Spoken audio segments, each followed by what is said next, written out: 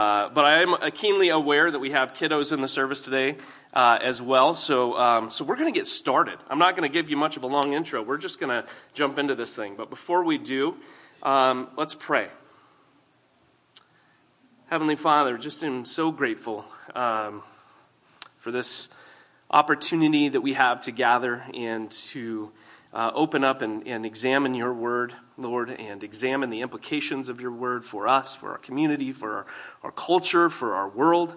God, and I just pray that you would open our eyes to see and our ears to hear. May these not be my words. I confess I feel underprepared, and Lord, I feel inadequate, and yet, Lord, you are all those things. You are adequate. You are prepared, and your Holy Spirit speaks through us. So, Lord, I pray that that would be the case this morning, that your Spirit speak through your servant as we bring your word, Lord, and as we look at the things that you have for us today. And we ask this in Jesus' name. Amen. All right, well, you're going to have to bear with me here for a moment, too. I didn't have enough time to print out all my notes, so I have them in front of me. And I'm also going to start a little timer so I can kind of keep track of time as we go so that we have time to do everything. So I know if I need to cut and what I need to cut and where I need to cut as we go. This past April 9th marks 6 years for me serving as a pastor and elder here at Calvary Chapel of Crook County. And wow, what a time it has been. And as I look back and I survey all that God has done, it's been an exciting time. I'm thrilled, actually, when I look back and I look at all God has done in us, and as a family, what He's done in us as a church body, where we've been, and I believe where we're going is very, very exciting. So it was a joy when Rory asked me originally to speak. It wasn't for Mother's Day. It was coming back on the heels of Nepal. And as that was going on, I really felt like the Lord was directing me in an area to speak. And then Rory said, well, hey, we're back. We can do testimonies. And I thought, well, that'd be fantastic. I think everybody is much, going to be excited with the Nepal team coming home to hear about the testimonies. What did God do? And so I said, let's do that. I'll teach another time. So I kind of put a pin in it, so to speak, and just allowed the Lord to do what He wanted to do. And it was great, and it was exciting, and I wanted that. I wanted to hear the testimonies from Nepal because it's been exciting to see what God has done in this group of people and what He's doing overseas, and really kind of connecting the dots in some incredible ways that I'm not going to have enough time to share today in how God has knit together what He's doing across the earth with what He's doing right here in Prineville. That's our God. He's awesome, and He sees all, and He knows all. And everything is working in accordance and working together for His purpose. With that said, Rory said, hey, how about Mother's Day? And I didn't put two and two together, and that when he originally gave me the date, and then I realized it was Mother's Day, and then I heard we were having the kids in here, and I immediately thought, man, I need to get together a good Mother's Day sermon. This is what we do on Mother's Day. We honor moms. And it is my desire this morning to honor moms. But the more that I ask the Lord, what do you want me to teach today? What do you want me to bring? The word that kept coming back to me was interesting, because the verse that immediately came to mind that I felt like the Holy Spirit brought to me was Jesus was talking to the crowd, and His mother and brothers stood outside wanting to speak to Him. Someone told Him, your mother and brothers are standing outside wanting to speak to you. And Jesus replied to them, who is my mother? And who are my brothers? Pointing to His disciples, He said, here are my mother and brothers. For whoever does the will of my Father in heaven is my brother and sister and mother. And I thought, wow, God, that's not exactly what I had in mind, but okay. And I couldn't shake that. And as I studied, I just really felt like the Holy Spirit was laying some things on my heart, things that He's been laying on for a long time. And sometimes it can be a challenge for us as elders who don't speak on a regular basis, that we have a lot to say. and maybe not a lot of time to do it. I'm already at 3 minutes and 41 seconds. So like I said, we're not going to have too long of an intro. We're going to dive into this. But that said, God was so faithful to continue to use that. And and what do I mean by that? Well, in the last couple of weeks in Sunday school, and not knowing in advance that we were going to have the kids in here, and then having this verse just come back to me and not be able to shake it, I said, well, Lord, that just doesn't seem to fit. And then I read in one of the principles of hermeneutics that we follow as well. We don't just look at a scripture in isolation. We look at it in context.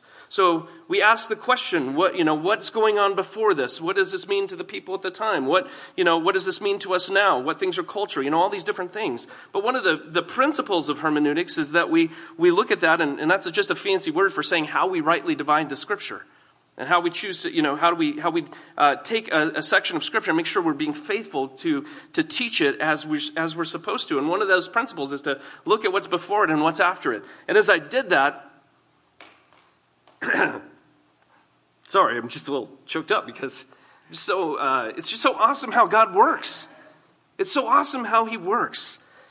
And as I looked right before that, where there were two stories. One of them is the parable of the tree. And for all the kids who were in here, the last 3 times actually that we've taught, we've been working on something that we learned in one of our missions classes, just to practice. To do something different than maybe what we normally do. And we call it storying. And it's really simple. We take a story from the Bible and we tell it as a group. We tell it to the group of the kids. And when then we ask them as a group to kind of help, let's retell the story together. And it's a really effective way to minister and teach, especially in oral cultures. Now, we're primarily a written culture, but we are also an oral learning culture. So our kids actually can learn very well and very effectively that way. And so one of the things that we do then is we tell the story a couple of times, and then we ask the kids to help us retell the story. It's powerful. It's great. And not only that, it's a great tool for training them on how to go to oral cultures and speak the gospel. Because how many of you have noticed that this is a church that puts an emphasis on the fact that not only do we go out into our community, and they need to have the ability and the word of God hidden in their heart so they can share it with their friends and the people that need to hear it here, but also we put an emphasis on going wherever God would lead us. And right now that's to Nepal and to other destinations. And how incredible that we could actually create a culture in our church where kids are beginning to really know and understand the Word of God. So in doing that, we taught them the parable of the tree. Well, right, this scripture that the Lord kept bringing to my mind is sandwiched right between the two things that we just storied with the kids. And I thought, good, how awesome is that, God, that you're so good that even though that wasn't planned, that's still how you've coordinated it. So the parable of the tree. So I'm doing this for the kids, more for you guys. But here it is. For no good tree bears bad fruit, nor does a bad tree bear good fruit. For each tree is known by its own fruit. For figs are not gathered from thorn bushes, nor are grapes picked from bramble bush. The good person out of the good treasure of his heart produces good. The evil person out of the evil treasure produces evil. And out of the abundance of the heart, the mouth speaks. You kids remember that? How many of you guys, if I were just ask you to put up your hand, how many of you guys remember that? Yeah, a few of you guys were here. You remember that. And then last week, we did the parable of the sower. How awesome is that? And it says the same day Jesus went out of the house, he had been speaking these things. We just saw it. They come, they're knocking on the door. Hey, we're looking for Jesus. It's his mother and his brothers. And then he has this statement that he makes to his disciples. Who are my mother and my brothers, but those who do the will of God? And he's having this teaching moment in the house. And then right after that, it says, that same day, so this very same day, Jesus went out of the house and he sat beside the sea or a lake. And great crowds gathered about him so that he got into a boat and sat down, and the whole crowd stood on the beach. There's a lot of people there. And he told them many things in parables, saying, a sower went out to sow, and as he sowed, some seeds fell along the path, and the birds came and devoured them. Other seeds fell on the rocky ground, and they didn't have much soil, so they sprang up immediately, but they had no depths of soil, so they withered. You kids remember that? Remember us talking about that? Yeah. And then the sun rose, and they were scorched. And since they had no root, they withered. And other seeds fell among thorns, and the thorns grew up and choked them, and we talked about that. We talked about our culture and how easy it is for us to get choked out by the cares of this life. And then other seeds fell on good soil and produced grain, some 100-fold, some 60, some 30. It says, he who has ears, let him hear. And so as I read that, and I just thought, man, God, you're so good. Here we are, we're going to have the kids in the service, and the last 2 lessons that we taught and we storied are sandwiched right in between this verse that you've been giving me all week from the very moment that I asked you, what am I supposed to speak on? That's our God. That's who he is. And so with that, I just want to jump into today and to kind of share with you guys a little bit about what the Lord has been laying on my heart, how I feel like this fits into it. It makes a very big emphasis to say, in a similar teaching that he's doing, you can see it throughout the Gospels. Jesus is telling us that, in one sense, he says, why do you call yourselves my disciples, but you don't do what I say? Why would you ignore what I say? And then he goes and he tells about the house that's built on the rock and the house that's built on the sand. And he said, the house that's built on the rock, these are the ones who hear the words that I speak and you do them. And the one that's built on the sand is the one who hears the words that I speak and you don't do them. Jesus is laying out a principle for us. He's teaching us something. And that's what I want to talk about today. And so I already mentioned this word hermeneutics, but it's been a really interesting ride these last few months as the Lord has been, increasing in my heart, in Stephanie's heart, in our family, just the direction that he would have us to go as a family, the places that he's leading us. And one of those places was to a conference recently. It was sponsored by the same group that does Mission Connection. It's called Crescent Connection. And I thought, we've been learning a lot about what it looks like to do ministry to Muslims or to people who are in our culture, but are from another one. Cross-cultural ministry. And I went there expecting something about how maybe to get some practical ideas of how to do that. Because we've gotten a lot of them. One of them is to go into the grocery store and to, walk up and you see somebody and maybe they're dressed in a traditional Muslim outfit. And you would say, you'd walk up and say, do you know how to make couscous? I could use some help and get the conversation started. And they're very hospitable people. And in return, it's teaching us also to be a hospitable culture. So I was looking for a lot of interesting, practical, maybe how-to-dos. But I think what surprised me the most was that God impacted me greatly with something I wasn't expecting at all. And one of the teachers that was there, his name was Mike Kuhn. He's a professor at a college. He's recently moved up to the Northwest to be with his kids. But he introduced something called a patristic hermeneutic. And this is really what I want to say, about today is we're going to follow a quick path here. And the way that the Lord brought notes to me this week happened to kind of follow the same pattern. The first one is if you're taking notes and you just want to write these down, because you may want to try to piece together some of this in case I jump around a little bit here, is that first of all, there's this picture of God's story and God's plan. And I want you to understand that you're here today, and a part of that is you are a part of God's plan. This place, this point in time in history, even this church, you're a part of God's story. History is truly his story. So we're gonna talk about that aspect. Then we're also going to talk about the idea that we are sent.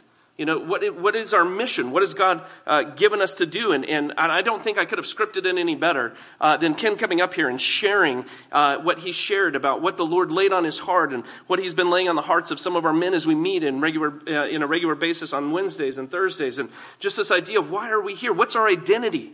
Because I think if we understand that, and I'm just going to boldly say, it really does begin to change everything. It really does. It begins to change everything. And then the last thing that we're going to look at is this idea of being watchful. So those are the 3 things, in case you need to have that as a reference as we go back, because we're going to move through a lot. And I'm at 12 minutes, so we're going to start speeding through a lot. Okay, so story. This is the idea of God's history from Genesis to Revelation is laying out a story. And one of the things that spoke to me the most at this conference wasn't all these practical ideas or even this idea that there's people around me that need to hear the gospel that aren't like me and the strategies to reach them. But the thing that I gleaned the most from that conference, so surprisingly, was this idea of a patristic hermeneutic. And that's just a fancy word for saying, how did the early church fathers look at the Bible? How did they interpret the Bible? How did they interpret Scripture? And to sum it up in a way that makes sense is our modern hermeneutic often looks at just a section of Scripture and we want to figure out the context around it. Well, the fathers looked at this and they said, how does this fit into God's story? Like they never translate or interpret Scripture without also making sure that it fits within the context of God's story. So Scripture interprets Scripture. And that just fits so well into all the things that God has been showing us, has been leading us. And many of you know we've been in this missions class that we've been taking called Perspectives. And it's my desire that everyone in this room would have the opportunity to do something like that. Because I think we need to understand God's story from Genesis to Revelation. Because I think it's really tempting that we often look at the Bible and we look at it as a record of this is what God did. Instead of not only this is what God did, but this is what God is doing, present tense. And it's really important for us to come to that understanding and that knowledge. It didn't end with Jesus on the cross. And yet that's often where we stop. And that's often where we stop in our culture because we want that portion. We cling to that portion, and rightfully so. It is our hope. It is everything. We have the message that this world needs to hear.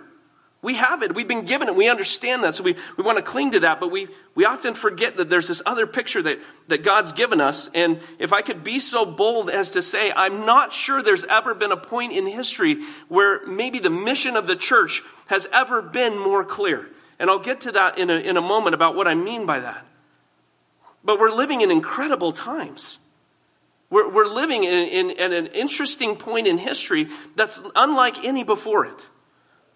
And so this patristic hermeneutic has been speaking to me because as I look at God's plan, unfolding plan from Genesis to Revelation, it's really important that we see that we have a role in that. You know, somebody wrote and said, patristic interpretation is sometimes some with the church fathers, they were overly exuberant. But they were excessively excited about the right thing. They correctly understood that the key to good interpretation is discerning the whole message of Scripture well. And they correctly saw that the Bible as a whole is fundamentally about Christ. Now, Jesus himself espouses this very concept. I'm just going to read over it real quickly. I'm going to probably do what David Platt does in Secret Church because we're going to have to breeze through this quick. But in the road to Emmaus, one of my favorite sections of Scripture, Jesus is risen from the dead. Many of you guys know this. He's coming alongside these disciples, and they're distraught. They're leaving Jerusalem, and he comes upon them. This is one of my all-time favorite stories in all of the Gospels. It says, that very day the two of them were going to a village named Emmaus, about 7 miles from Jerusalem, and they were talking with each other about all the things that had happened. While they were talking and discussing together, get this, Jesus himself drew near and went with them. But their eyes were kept from recognizing him. And we're going to see, if you read the Gospels, a lot of times, it's amazing to me. I ask this question, how did the Jews not understand who Jesus was? But if you read some of the stuff that's in there with this understanding that God had a plan, and in order to accomplish that plan, there were times where people just simply didn't understand because they were kept from understanding. So that the plan itself could be accomplished, so that Jesus could do what he needed to do. And so I find this really interesting. Their eyes were kept from recognizing him. And he said to them, and this is for us, like this is recorded in all of history so that we can read this. And he said to them, what is the conversation that you're holding with each other as you walk? And they stood still, looking sad. And one of them, named Cleopas, answered him, are you the only visitor to Jerusalem who does not know the things that have happened there in these days? He's basically saying, are you crazy? You're asking us this. Haven't you been? Haven't your eyes been open to what's been going on? And he said to them, what things? And they said to him, concerning Jesus of Nazareth, the man who was a prophet, mighty indeed, and word before God and all the people, and how our chief priests and rulers delivered him up to be condemned to death and crucified him. But we had hoped that he was the one to redeem Israel.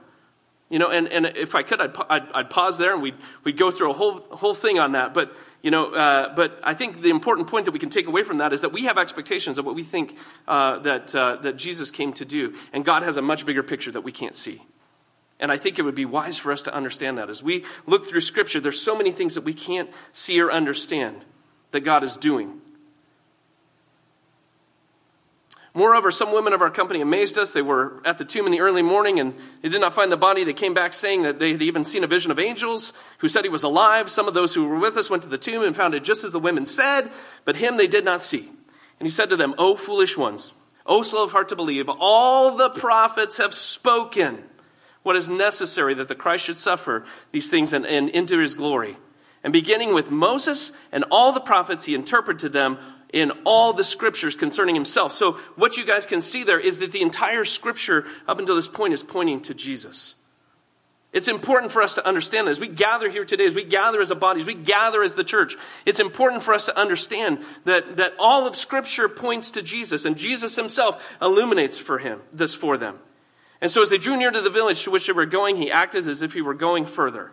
Acted. You get that? Like Jesus knows what he's doing here. He acted like he was going further. But they urged him strongly, saying, "Stay with us, for it is toward evening, and the day is now far spent." So he went to stay with them. When he was at the table with them, he took the bread, blessed it, broke it, gave it to them. Their eyes were open. They recognized him. And get this, he vanished from their sight. Instantly. Like suddenly they're having bread, breaking bread with Jesus. They recognize who he is. Boom, he's gone. They said to each other, "Did not our hearts burn within us while he talked to us on the road, while he opened to us the Scriptures?" And they rose the same hour, returned to Jerusalem. They found the 11, and those who were with them gathered together, saying, "The Lord has risen indeed, and he has appeared to Simon." Then they told what had happened on the road and how it was known to them in the breaking of the bread. I mean, I don't know about you guys. This is almost impossible for us to imagine, but this is fantastic. And what that should do is that should give us this bigger picture. And we're going to get to that in just a second, because then Jesus appears right after this experience. He appears to them. And he appears to the ones who were gathered. It says, while they were talking about these things, Jesus himself stood among them and said to them, "Peace to you." But they were startled and frightened and thought he was a spirit. And he said to them, "Why are you troubled, and why do doubts arise in your hearts? See my hands, my feet. It is I myself. Touch me and see. For a spirit does not have flesh and bones, as you see that I have." And when he said this, he showed them his hands and his feet. And while they still disbelieved for joy and were marveling, he said to them, "Have you anything to eat?" And they gave him a broiled fish, and he took it and ate it before them. Just picture this with me for a moment. Jesus is sitting with them. They don't believe it's him. He's like, "Look, touch me, see that it's flesh and bones." And just to prove it, he's like, "Here, give me a piece of fish. I'm kind of hungry," right? And he eats a piece of fish in front of them so that they can see this is him. This isn't a spirit. This isn't the glorified Savior yet in heaven. This is Jesus, the same one, risen from the dead, had walked, had taught, had been with them all this time. It is him. And then he goes on to say, "These are my words that I spoke to you while I was still with you, that everything written about me in the law of Moses and the prophets and the Psalms must be fulfilled." Then he opened their minds to understand the Scriptures and said to them, "Thus it is written that the Christ should suffer and on the third day rise from the dead." And here's the key. And here's where we find ourselves now, 2,000 years later. And we're going to get to that in a second about what I said before about the mission being clear. But the repentance and forgiveness of sins should be proclaimed in his name to all nations, beginning from Jerusalem. You are witnesses of these things, and behold, I am sending the promise of my Father upon you, but stay in the city only until you are clothed with power from on high. As I said, I don't know that I could have set it up any better with Ken coming up here and saying, "Man, the Lord's been placing this on my heart. Here's these women. They're going up and down the street. They're talking to my neighbors about Jesus." And I just became overwhelmed with this conviction. Why haven't I gone? They don't even have the message of truth. I have the message of truth. And he goes and he shares the gospel, and his neighbor, what does he say? I've been waiting. I've been waiting for this. And I'm not here to tell you that everybody that you want to go share the gospel has just been waiting for you to come. But that's not the point. The point is that we are a sent people. That this is a part of God's story and God's plan. So I want to come back to this idea that I mentioned before, and I kind of boldly said this, that I don't know that there's ever been a time in history where the mission of God has ever been more clear. We are living in times of incredible knowledge. Growing up in the church, I never heard these things. And in the last 50 to 60 years, we've come into contact with, here's who these unreached people groups are. Here's these unengaged groups that have never even heard the gospel over here that make up a subsection of that. We know languages that they speak. We have communications and the ability to speak to them in ways that we've never had before. When Wycliffe came and spoke to our perspectives class and just shared with us at the rate at which the translation of scriptures in these languages is accelerating so fast, they think they're going to be done with almost all the languages that they have in the queue right now, but around the year 2030. We live at a time where we can get on a plane here in Redmond, Oregon in 24 hours. We can be on the exact opposite part of the world in Nepal, going up into the Himalayas and trekking and telling the Sherpa Hulambu, the people that are unreached up there that we've gone to, and we've started to engage them. We can tell them about who Jesus is 24 hours from when we leave this place. This is an incredible point in history, and I think that the enemy has done an incredible job of convincing us that otherwise. convincing us that this life and these things that we're caught up in our day-to-day, and trust me, this stuff does matter. Our community and our things that we're involved in and all these things, they matter. But I think that it's interesting that we live in perhaps the most prosperous nation in the world, in all of history. And yet $1 out of every $100,000 of Christian income goes to the unreached. You guys can probably sense I have a passion about this idea of going to the unreached. But it's not just the unreached. I think a church that catches a vision for God's story from Genesis to Revelation, because I think it would be really easy for us to say, this is what we do. We go over here, we do these things, and that's what. But this is a mission to which we are all called, whether we go over there or where we walk into our place of work tomorrow. We have the same mission, the same God-given mission. Here are my mother and brothers, for whoever does the will of my Father in heaven is my brother and sister and mother. Wow. So we look and we see that God has a story, an unfolding story, an unfolding plan, and I got to keep going here. We'll jump right into the next one. So we're going to have to skip reading through. There's so much good scripture. Man. Oh. We'll come back to that. Sent. We're a sent people.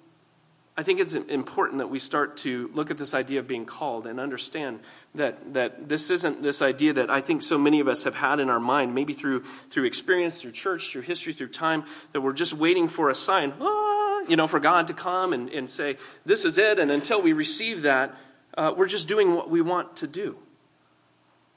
But I think it's really important that we come to this understanding that if God has a story, and if we have a place in that story, we've already been called. If we understand that there are thousands of people groups that have never heard the gospel, and we have the gospel, and we have the ability to go to them, and we have the finances and the resources as a nation to not only go ourselves, but to coordinate with others who are going, and even other cultures, and to do that, then I think the church has already been given its mission.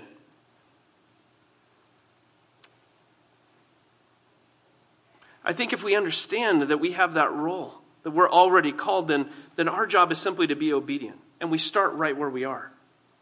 We start right where God has placed us. It's my firm conviction that if we are obedient in small things, God will be faithful to lead us exactly where we're supposed to be. You know, one of the most incredible experiences I've ever had in my entire life came a few years ago as we gathered and I've shared this before. Maybe some of you have heard this. Some of you know Chad Carpenter. Some of you are fairly new and you don't know the history of all the elders here. But we gathered in a room. We were gathered in Rory's living room. That's where we were. We're in Rory's living room. And we were talking about, we were currently in a rotation. In fact, this is back about 2014-15, because I was just looking at the notes on Facebook on some of this stuff. And here we are, and we're sending a group of men, because we had 5 elders at the time, and we're sending them off to preach in La Pine, because La Pine doesn't have a pastor. And they needed a group of people to come and help sustain the church, kind of like similar to what we did with John Day. And so we're going to La Pine, and we're preaching, and we're teaching. And it was one of the most holy moments that I've ever experienced. And as we sat there as a group, the Holy Spirit came upon our meeting. And it was almost as if, I don't even remember who spoke it. I don't know if it was Kevin or somebody else. But as soon as he spoke it, we all knew that it was true. He said, there's 5 of us, and there's a need in La Pine for a pastor. It's the most holy moment, because at that moment it was like we knew that was true, and we knew that one of us was going. That person ended up being Chad. I think I maybe shared that in my last message. But the point being that none of us necessarily wanted to go to La Pine, but we wanted to be obedient. We all recognized that was a true thing. We have 5 pastors. We have a church over here that's in need of a pastor. Why would we not send one of us to go? That was God's will. It was God's plan. It was God's purpose. Man, it is warm in here. I'm going to try to keep that also in mind as we go through this. But I think the important thing is to understand that we all are called. Going is off the table. The question remains where? What is my role? That is our job as disciples, is to come understanding that we are already called. Going isn't a matter of going to Nepal or not. It's a matter of going every day. That is our identity. That is who we are. That is what we have been called to do as disciples of Jesus. We are sent people. One of my favorite verses that the Lord continues to burn in me. There's so many that He's brought to me in this season of time in our life, but the one commissional verse that He's given, and we like to talk about all of them. You could look at Matthew 28, but the one that speaks the most to me is from John.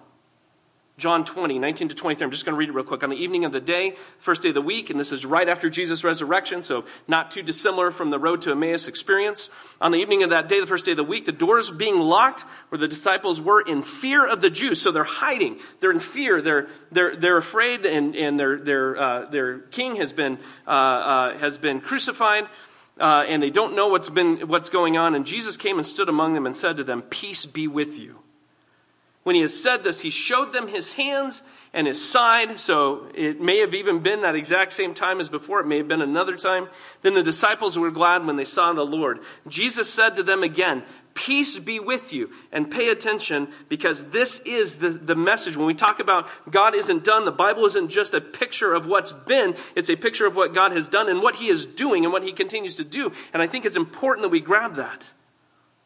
As the Father has sent me, even so I am sending you. That is your identity if you identify with yourself as a follower and a disciple of Jesus Christ. So we look at the Father sends Jesus, and He turns around and He says, in the same way that you watched me live, that you saw me minister, that you saw my mission, I was here for a purpose. Not your purpose. We saw that before. They had an idea of what they thought Jesus was here to be. He said, for the purpose that the Father sent me, which is much bigger than yours. You have a vision that looks like this. I have a vision from Genesis to Revelation that looks like this. This is what I've come to fulfill. And in that, as the same way He sent me, I have sent you. And when He said this, He breathed on them and said, "Receive the Holy Spirit. If you forgive the sins of any, they are forgiven them. If you withhold forgiveness from any, it is withheld." So we have this incredible encounter with Jesus where he expresses so clearly to them, this is who you are. This is your mission. If we call ourselves disciples, if we identify with that, then we bring on and we begin to embody that same mission. Jesus came for a reason, and then He sends us for the exact same reason. We are sent to a lost world. We have a ministry of reconciliation. Now, I think there's some things, and I just want to briefly, bring this, point to. I think sometimes we can look at that and we can think this is overwhelming, right? This is a big deal. When we look at the sheer numbers of 6,000 unreached people groups, when we look at some of these things, it seems like how can we even make a difference as a church, let alone as an individual disciple? It can feel overwhelming. I admit I've been there. I'm still there. It's overwhelming. But I love Matthew 28. Same thing. Jesus is giving His disciples a commission. I want you guys to hear Jesus' words. He asked them to gather in Galilee, and it's my conviction that in these 40 days when Jesus rose and this time that He spent these 40 days approximately with His disciples, I think that He probably did this again and again and again and again. I think He wanted them to understand. He said, "I'm going." If you look at His teaching all throughout Scripture, we're going to look at a little bit of that here in a second, time willing, God willing. But we see that God gives them this picture of mission long before He ever explicitly states it to them. But He gives them, He says, "All authority in heaven and on earth has been given to me. Go therefore and make disciples of all nations, baptizing them in the name of the Father, the Son, and the Holy Spirit, teaching them to observe all that I've commanded you. And behold, I am with you always to the end of the age." But I think the piece that we need to gather there together as a church and as individual disciples is this isn't something that's done in our own strength. This isn't something that God's given us an impossible mission to accomplish. He didn't give us something that's impossible to do. It's impossible for us to do it, yes, but it's not impossible with Him because He's already said it's going to happen.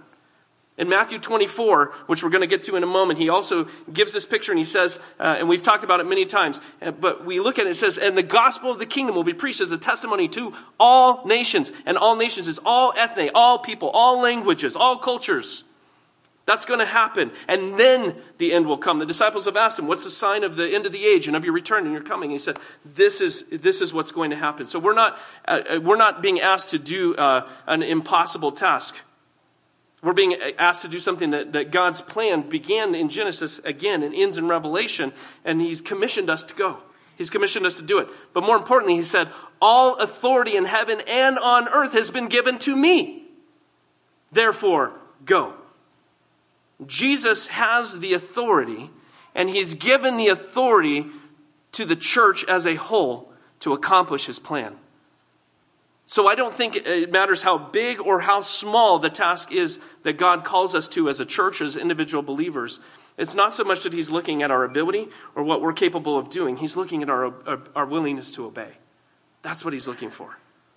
And if you guys take nothing away from that today, then take this idea away that God isn't looking for our abilities. He's looking for our obedience. He's looking for our obedience. If we will give him our obedience, he will give us the ability to do what he asks us to do. That's a promise he's given us. We can see it. He's so faithful.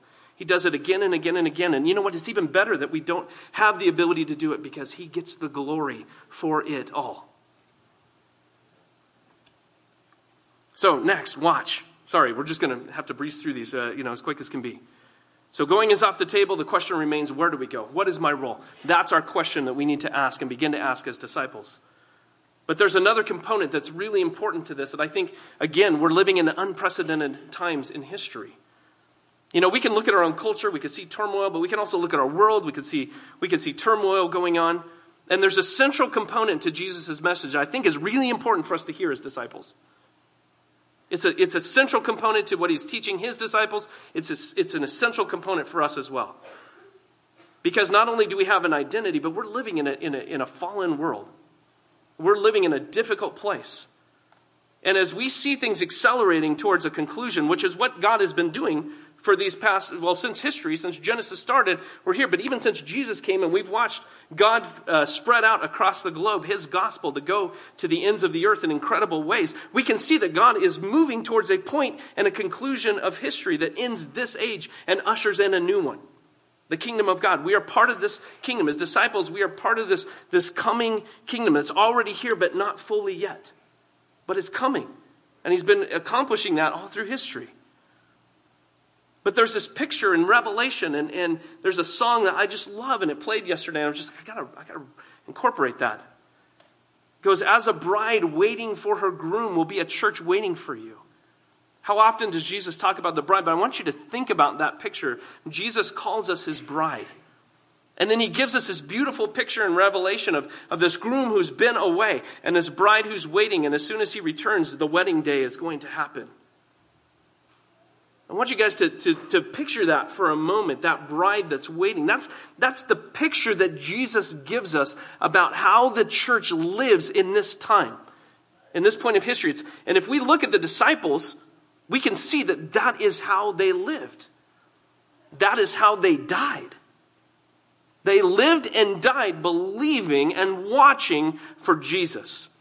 And it wasn't simply because they were so expectant and they were excited about his return because they had just been with him and they experienced something that we didn't have the pleasure of experiencing and walking with him in those years of ministry. But Jesus also told them, this is how I want you to live in this time, in this culture, to live expectantly. And I would imagine if you were to kind of think about Rome and the culture of the time that Paul went into, it's probably not too unlike some of the excesses and the things of our own age and our own culture. I think Paul probably walked and experienced a lot of things and saw a lot of things and a lot of depravity and a lot of things that we would look around in our culture and we see happen, even though we would consider ourselves to maybe be a little bit more civilized. So maybe our depravity looks a little bit more civilized, but it's the same depravity. We're dealing with the same things. But listen to Jesus' words. But concerning that day or that hour, this is from Mark.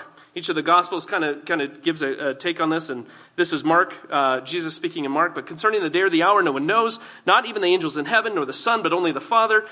Be on guard, and listen, keep awake, for you do not know when the time will come. It is like a man going on a journey when he leaves home and puts his servants in charge, and that's exactly what Jesus has done. He's left And the master has left, and he's left his servants in charge. The church, his disciples, each with his work, and commands the doorkeeper to stay awake.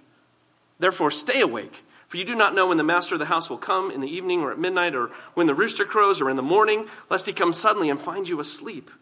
And what I say to you, I say to all, stay awake. You guys hear what Jesus is saying there? The principle that he's giving us? And I think that principle is as much for us and our ability to stay focused as it is anything else. He's not trying to give us this idea that we're constantly looking for a sign. We're constantly trying to apply a date. And that stuff is irrelevant. What he's saying is keep your eyes on me. Keep focused on the mission. Keep focused on what I did. As the Father sent me, even so I have sent you. Watch. Be ready. At all times, be working towards this conclusion that I've given you. This task that I've given you. Luke 21, and there will be signs in the sun and moon and stars, and on the earth distress of nations, perplexity because of the roaring of the sea and the waves. And I don't know how many of you guys have heard, but the world's going to end in 12 years if we don't enact climate change right away. And I say that kind of tongue-in-cheek, but I also say that is true. Like, as I remember, reading the Gospels and starting to really, internalize this thing that Jesus was teaching, his principles he was laying out, I began to think, man, what kind of thing is going to come out there that says we got to unite, we got to come together as a world, as a globe, for the sake of all humanity. And the first thing that came to mind is, well, climate change.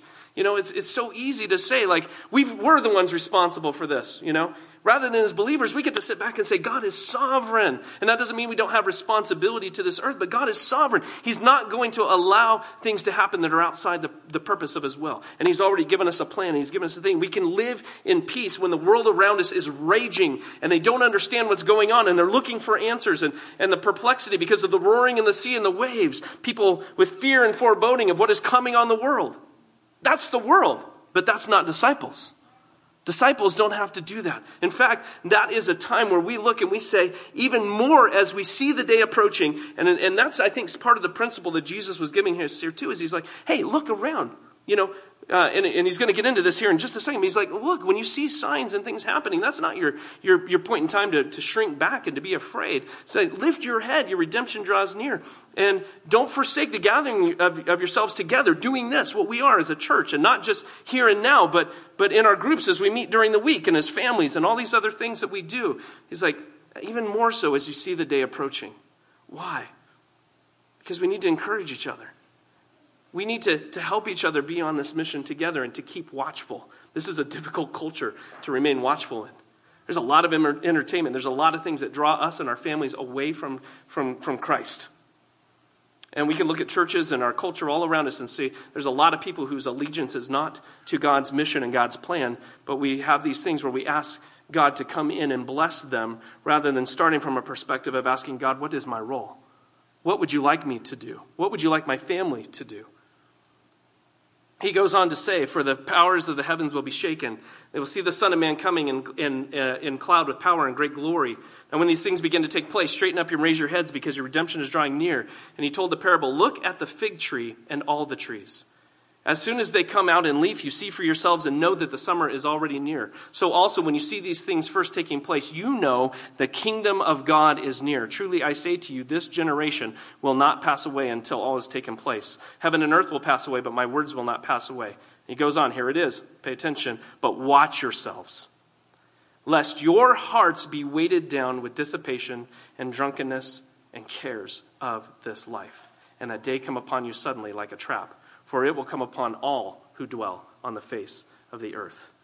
But stay awake at all times, praying that you may have strength to escape all these things that are going to take place and stand before the Son of Man.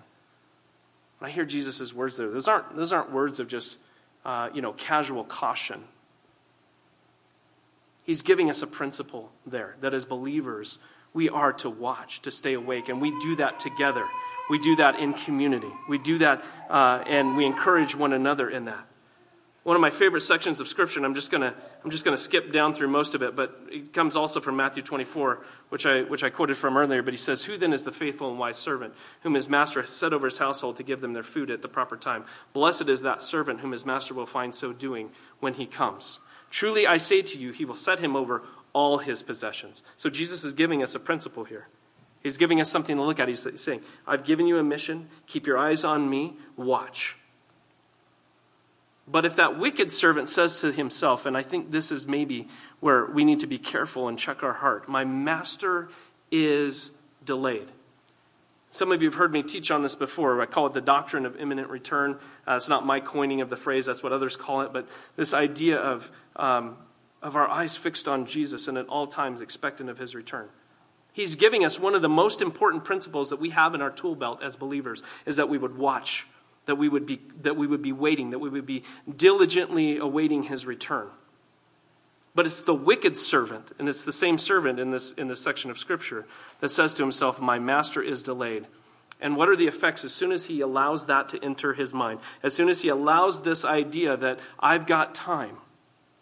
The world has time.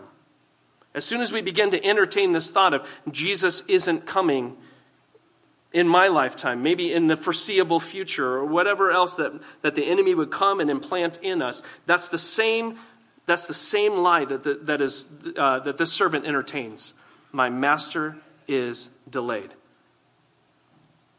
And the consequence of that is he begins to beat his fellow servants and eats and drinks with the drunkards. The master of the servant will come on a day when he does not expect him, and an hour he does not know, and will cut him in pieces and put him with the hypocrites in that place where there'll be weeping and gnashing of teeth. Now, I want to mention something to you guys. This isn't talking about the world. This isn't talking about a world that's not ready for his return. He's talking about people who he's calling servants. He's calling them servants. He's calling them people who have at one point in time identified and called him master. He's talking about a church that at some point it loses its focus and takes its eyes off of him. And some of the consequences, and I want you to listen carefully because I believe we're seeing this in our culture at this point in time in history. It says, my master's delayed, begin to beat the other servants. We live at a time where guys wanting to get on the internet and argue about theology all day long and beat the other servants rather than being about the master's will and going out and fulfilling the commission. And we do that because in a way I think we think that we're somehow serving God.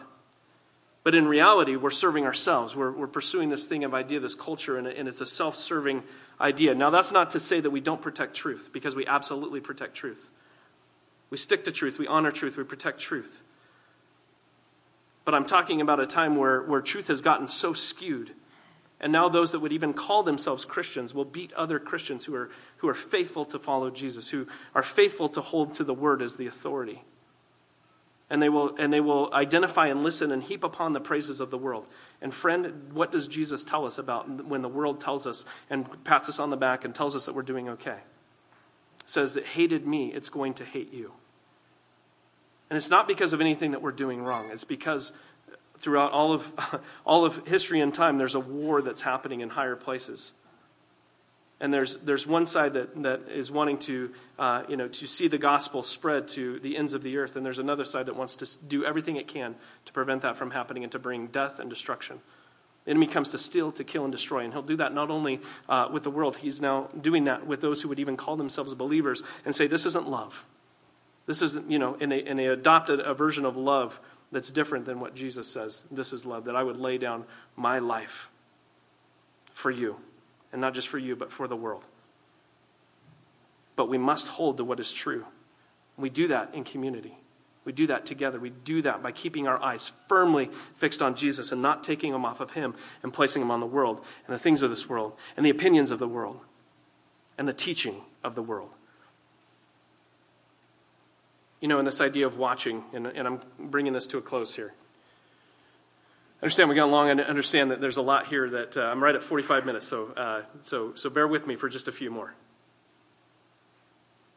In Hebrews 9:24-20, I'm going to read that. For Christ has entered not only into holy places made with hands, which are copies of the true things, but into heaven itself, now to appear in the presence of God on our behalf. Jesus is with the Father. He's there on our behalf.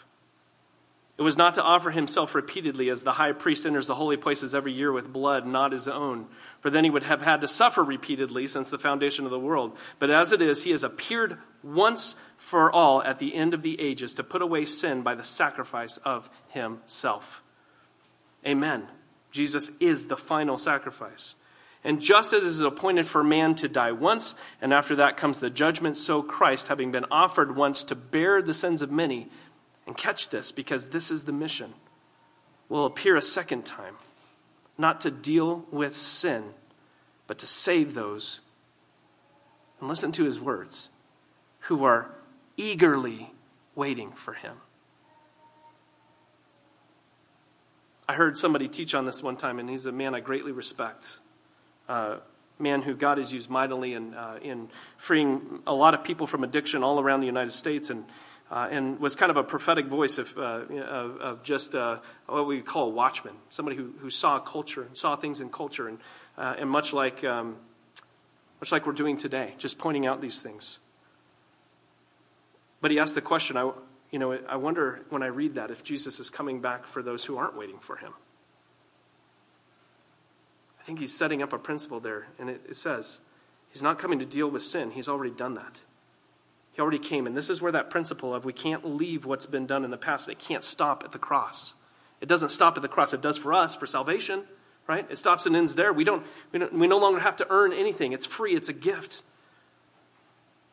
But just as the Father sent me, even so I am sending you. And then he also tells us that he's here to save those who are eagerly waiting for him. And I think the principle in this is that when we come to truly understand our identity, we come to truly understand what Jesus has done, this isn't something that we have to go in every day and we strive for, and we're sitting back and we're am I eager enough? No, it's not that at all. I think when we catch a vision of who Jesus is, he begins to transform us, and I think most of you know what I'm talking about. He begins to take and change us from the inside out. And in the same way, as he begins to show us these things, it's another principle he gives us. To whom much is given, much is required. But the more he gives us, it's not so much that it's a requirement. We realize, wow, this is what we're supposed to do. I can very clearly remember reading, this was right before, so I mentioned before, 6 years being a pastor and an elder here, and it was right before that time. I can very clearly remember I was sitting in my family room, and we lived over on Carson Street up in the Ochoco Point area. It was the third house that we lived in when we moved here, although we had only lived there a short time because we'd already moved twice because the houses that we were in had been foreclosed on. Their owners, during the recession just couldn't keep them, and we were renting, and then we had to change and rent over here. And we had to change and rent over here. I just remember in that season of time, God began to do a work in us, and as a church we were doing a lot of prayer and fasting, and here's part of that, his story, right? His story and his history. It's not just about Genesis to Revelation, but it includes the right here and the now. We're all a part of it. Every one of us that's here, every person that's in this room, you're a part of that story. We're in this together. And part of that story was I remember sitting on my couch and I was reading the scripture, and it was at a time when God had just really began to move in me. And for the first time in my life, I just wanted to do nothing but read the Bible. And I would read it for hours. It would consume chapters and chapters at a time. I probably read the Gospels, I'm just going to guess here, maybe 15 times over in the span of 3 months. I just couldn't get enough. And during that time, though, I was still, in my heart, I was feeling like, I know that I'm, like this idea of being called, we're sent people. Like if what I'm reading here is true, and this is when God began to speak to me and plant in me the seeds that have led to where we are right now. And so often he does that, and it starts here, but it started with the Spirit just simply speaking to me. If this is true, if the message of the gospel is true, if everything that Jesus says is true, if these words are life, then this is the most important message that the world needs to hear. Period. The most important thing that I could do with my life is to tell as many people as possible the truth of the gospel. And at that time, that hadn't gotten into here yet, but it started here. And the more that I began to read and the more that God began to do in my life, the more that began to confirm. And here's the interesting thing. Whether I'm right or not about the times that we're living in, that doesn't matter. It really doesn't matter. What matters is that we do what Jesus asked us to do, which is to watch, to be ready. So even if I'm wrong and we have another 500 years left to still do this thing, I don't believe that's true. I believe that we are rapidly coming to a point and a conclusion in history. But even if we had 500 more years at this, the principle of this would not change. We are called to live as sent people. We are called to live as people who watch and are expectant. And we go out with that sense of urgency that we don't know how much time we have. We don't know the day that the Savior is going to return, but today I'm going to enter and I'm going to go out and with this idea day after day after day that today I am sent.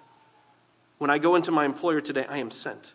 When God gives me a vision and that begins to think about, maybe we're called to go over here and we begin to pursue that. We're sent people. As we begin to meet with elders and talk about what does this look like to go out and reach our community. We're at 53 minutes. I'm going to wrap this up. But here's the thing. I want you guys to understand. This church is growing quickly. And that's going to require some strategic sacrifice if we're going to reach a community of 25,000 people, let alone those of us who God's going to call to go in other places and to be in other places. But we not only have moved into a building, we're already full. We have had an average of 170 people coming every Sunday. We have 160 chairs on the front floor here, and we have a few upstairs. And thank goodness we have classrooms for kids that God has so graciously blessed us with. But Johnny kind of teed this up for me a few weeks ago when he said this. He said, I hope that we never necessarily just become a big church. Like, what's the next thing? Do we go out and we buy a bigger building and we try to accommodate more people? I don't know that that's the answer. But I do know this. If we are going to grow here, it's going to require strategic sacrifices to be made. And I know that this body will rise to that occasion. Whether that's multiple services, whether that's God calling us to go out in ways that we haven't even thought of yet and figure out how to reach a community of 25,000 people. I don't know how many people live out Juniper Canyon, but we have 25,000 people in our community, and 10,000 of them live in town. I'd say a good number of them live out that canyon. My family moved there. I don't know if you guys know this, but we lived just a few houses down, up until just recently. We lived a few houses down from where this new church is. I find it really interesting that in the time when God led us to sell, he already knew that we were going to be purchasing this building right here. And if it was his desire and his design that my family would stay here forever, that seems like a perfectly logical thing that we would be just right down from the church. But that's not what he did. He planted us up in Juniper Canyon. I don't know for how long. I don't know what that purpose is. But I know that there's at least 5,000 people up there that are unreached. I know that there's one small church that's up there carrying that load alone. I know that there's a lot of people who will never come from up there down to here. Yet I also know there's a lot of people that do come down here into various churches around this community, and yet we have a whole group of people up there that needs to also know about Jesus. I know that there's other churches that see that vision and understand it too. I talked with the pastor just this week about it. I don't know what that means. I don't know what that looks like, but I know that we're there. And I know that as a family, we sense that God is calling us to go and to plant churches. We know that to be true. I don't know what that looks like. I don't know the timing on that. But I'm here to announce you after 6 years of being here and being one of your pastors and your elders, we know that God is calling us to go.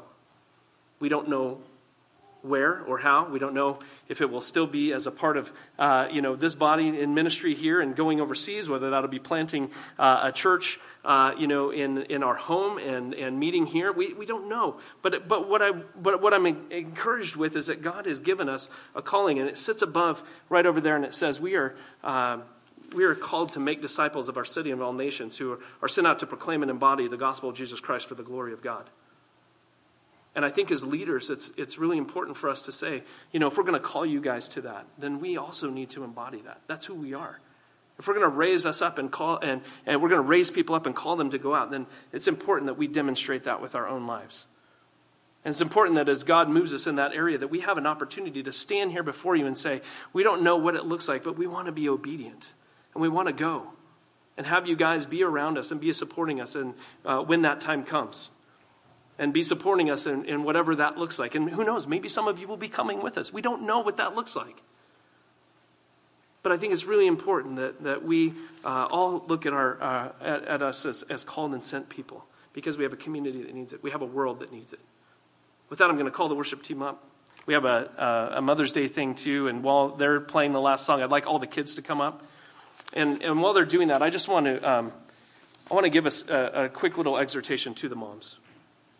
One of the most important things that you can do at this point in life is to point and to help your kids discover their God-given identity in Christ. Kids, go ahead and come up. You're going to get flowers, and I want moms, as the kids are coming up, if you're a mom who's here today, I want you to raise your hand and just keep it in the air. And these kids are going to come up. And actually, Julia and Janae, why don't you guys come too? Donnie, Soren, Willem, Cora, all you guys. And not only are you going to get a flower for your own moms, but you're going to make sure that every mom that has her hand up here gets a flower. If you're a mom today, I just want you to put your hand in the air and leave it up. And these kids are going to bring you flowers. So kids, go ahead and grab those. And you can start taking them to the moms. And while you're doing that, I want to encourage you, moms, that as I was coming before the Lord and asking him for the sermon today, it's in our nature, I think, to protect our kids. It's in our nature to, as moms, and I want you to understand, I identify with you. I can't tell you how many times in these last few years I've looked at what's going on in our culture, and I've wanted to withdraw. And I've wanted to say, man, I want to take my kids and I want to run with my wife and my kids and my family as far away from the evil that's in this place and in this culture that's crouching at the door waiting to consume them. But as sent people and as sent families, that's not our calling. Our calling isn't to run away. Our calling is to penetrate this culture. And so moms, as you today are here with us in worship, I think one of the most important things you can do in this life is to point to and help your kids discover their God-given identity in Christ. You know, there's some incredible benefits to that.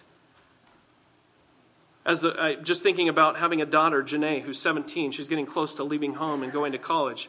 And I've been able to have some incredible conversations with her, but one of the most important that nobody ever really had with me, and that's not to fault anybody. I grew up in an incredible family, incredible church.